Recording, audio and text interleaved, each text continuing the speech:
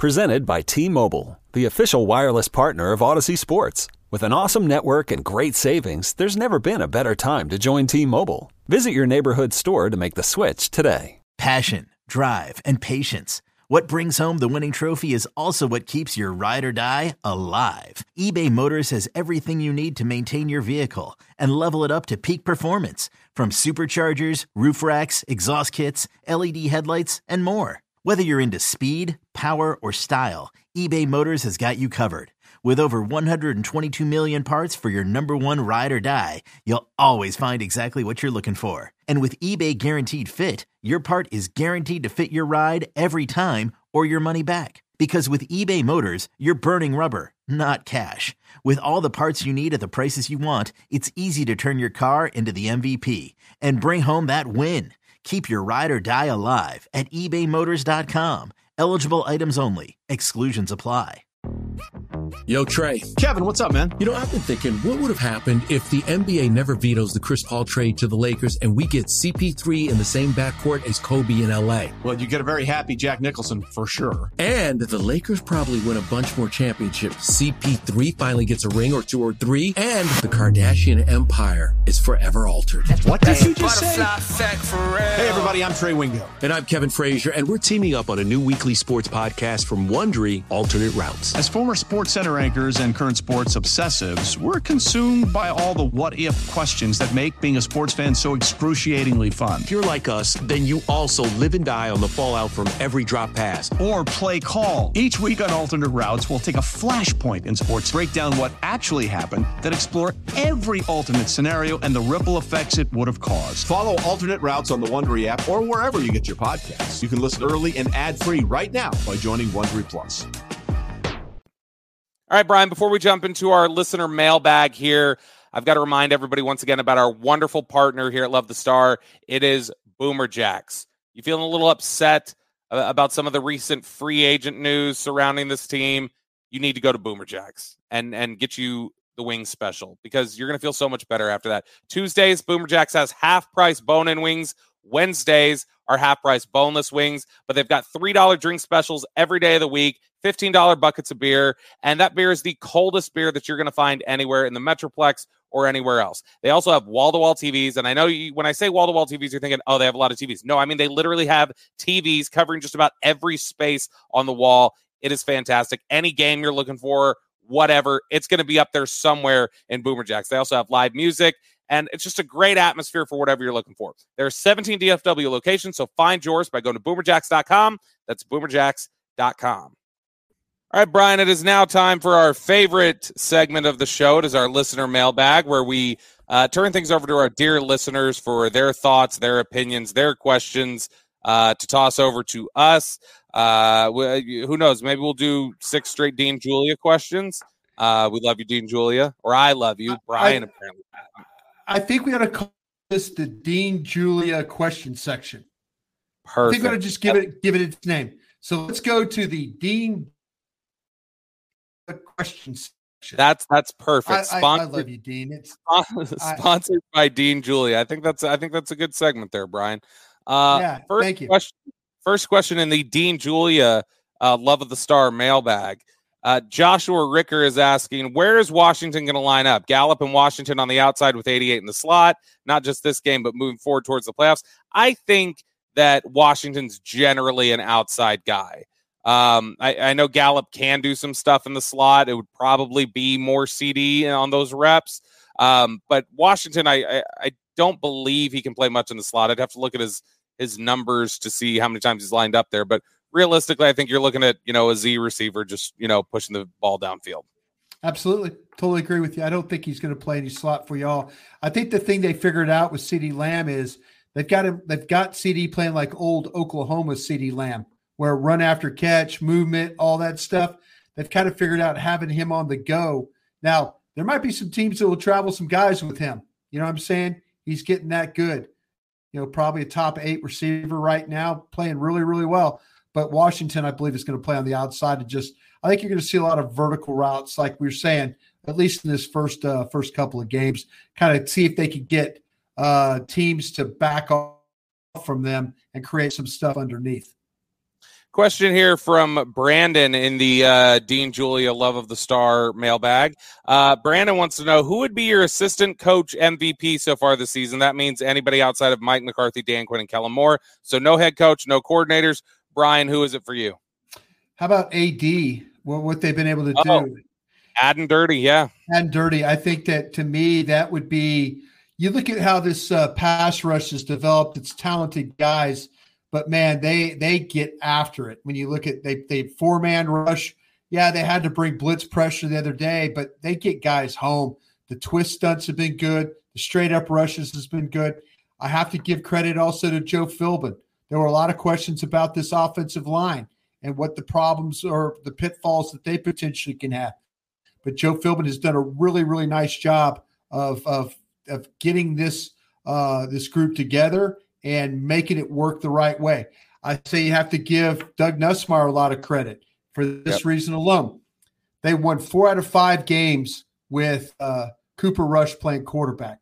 Somebody had to get him ready every week to play. So I really, really do like what Nussmeier's done, what AD's done, and then what Joe Philbin's done. Old Man Winter here. If I had it my way, it would stay winter all year long. Short days, wind chill, black ice, and a good polar vortex. Oh, heaven. Wait, is it getting warm in here? Your cold snap is over, Old Man Winter. Spring has arrived. Spring. Spring is here, which means it's the perfect time to get away in the Hyundai you've always wanted. Visit the Hyundai Getaway Sales Event, where you can get great deals on all of our award-winning Hyundai models, like the tech-filled Tucson and Kona, as well as the spacious Palisade. Enjoy wherever you go with the peace of mind that comes with America's best warranty and 3 years or 36,000 miles of complimentary maintenance. But hurry in, these deals won't last. Add more joy to your journey at the Hyundai Getaway Sales Event. Now get 0% APR or up to $1,500 bonus cash on the Hyundai Tucson. Now, during the Hyundai Getaway Sales Event. Offers end soon. Call 562-314-4603 for details. Let me give some love to Lunda Wells, the tight end coach, who has gotten a couple of really young tight ends ready to go and ready to play and contribute at a high level. That tight end group has been really impressive. I mean, in general, I think you can give credit to just about all the assistant coaches. I think they've all done a lot of really great things. Joe Witt's done some fantastic. Yeah, sure has. And so a lot of credit to go around. Next question here from Russell Mabin. Can Zeke and Pollard be the beginning of a new trend to have 2 starting backs since it's such a violent position? The different styles seem to help each other keep the defense off balance. I will say that wouldn't be totally a new trend. You have, just can go over the years, Franco Harris and Rocky Blyer, although some people might call Franco more a fullback. You go up into more the 90s, Napoleon Kaufman and Tyrone Wheatley. Recent history, Mark Ingram and Alvin Kamara. So teams have definitely done it. I do think the Cowboys are much, I know I've heard Smith all along those lines. And so I do think that you absolutely see the Cowboys taking that perspective of let's run with 2 running backs. Let's not just have a bell cow anymore. I think you can definitely see the coaching staff and the personnel department has shifted their philosophy on that here in Dallas. Every time you could give me 27 carries for 162 yards and 3 touchdowns, I'm going to take it. Give me 2 backs. Give me, as you put their names, feed and speed.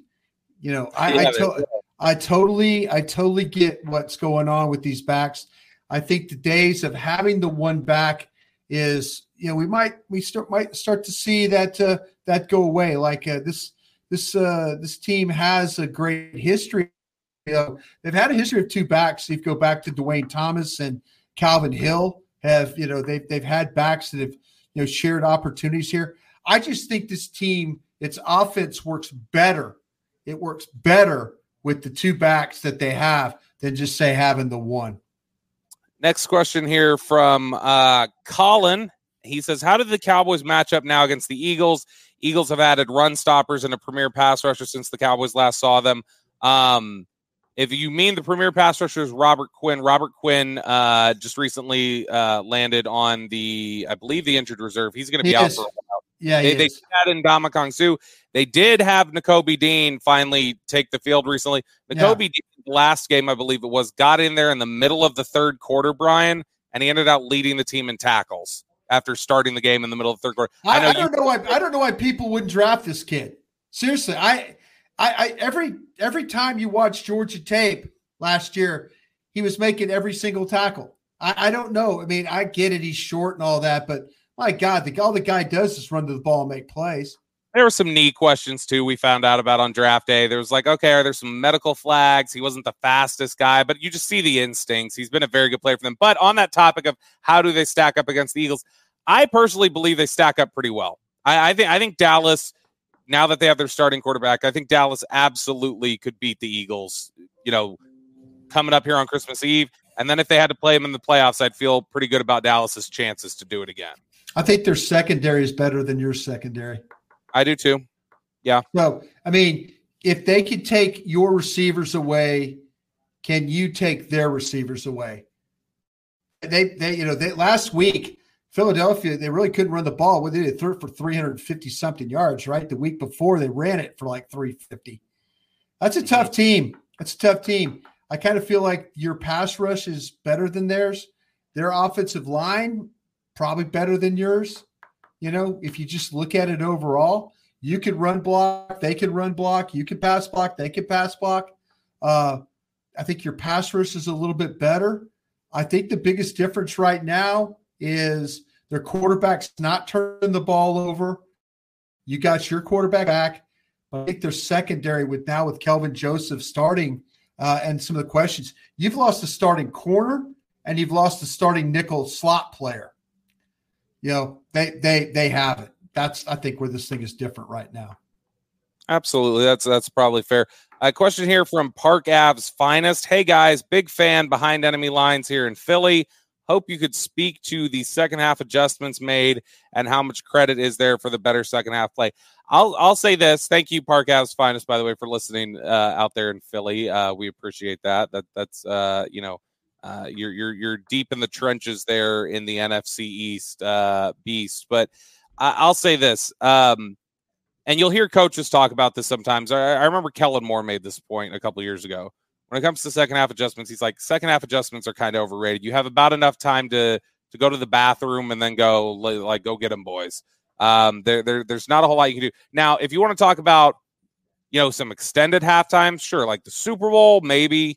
Even Thanksgiving is about twice as long a halftime, and they came out, they looked like they had made adjustments when they came out against the Giants. So, maybe you have some time to breathe and think about some things, but overall, I don't know that second half adjustments are more to play as much as maybe they get into there at halftime and they kind of realize, like, maybe they get just a pep talk of like, guys, come on, like, let's wake up. Like, maybe there's just some motivating factor, but X's and O's and strategic things, I don't know how much you have the ability to do there at halftime, Brian.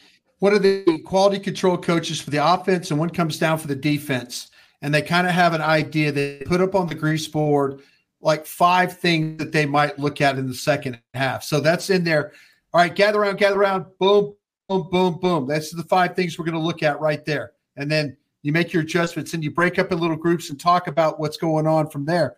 You're absolutely right. I think where the Cowboys shine is when chance to sit on the sidelines with those pads and the communication from upstairs, downstairs, I think is where the Cowboys really, really shine.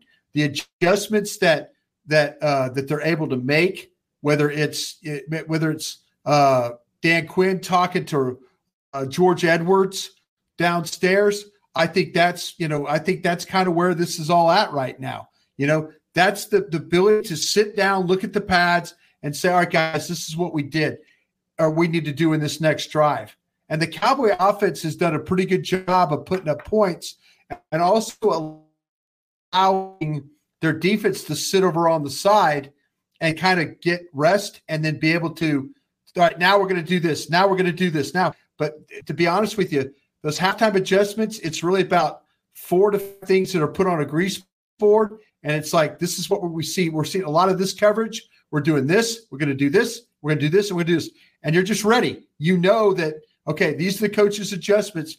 When you hear that call for that particular, what they think is going to be that defense or that offense, that's you understand that it's not a long time, but you can do some good in locker rooms. I've seen from Super Bowl winning coaches that have been able to adjust that way. That does it for us here on this episode of The Love of the Star. Thank you so much to all of you who submitted questions into our Dean Julia Love of the Star mailbag.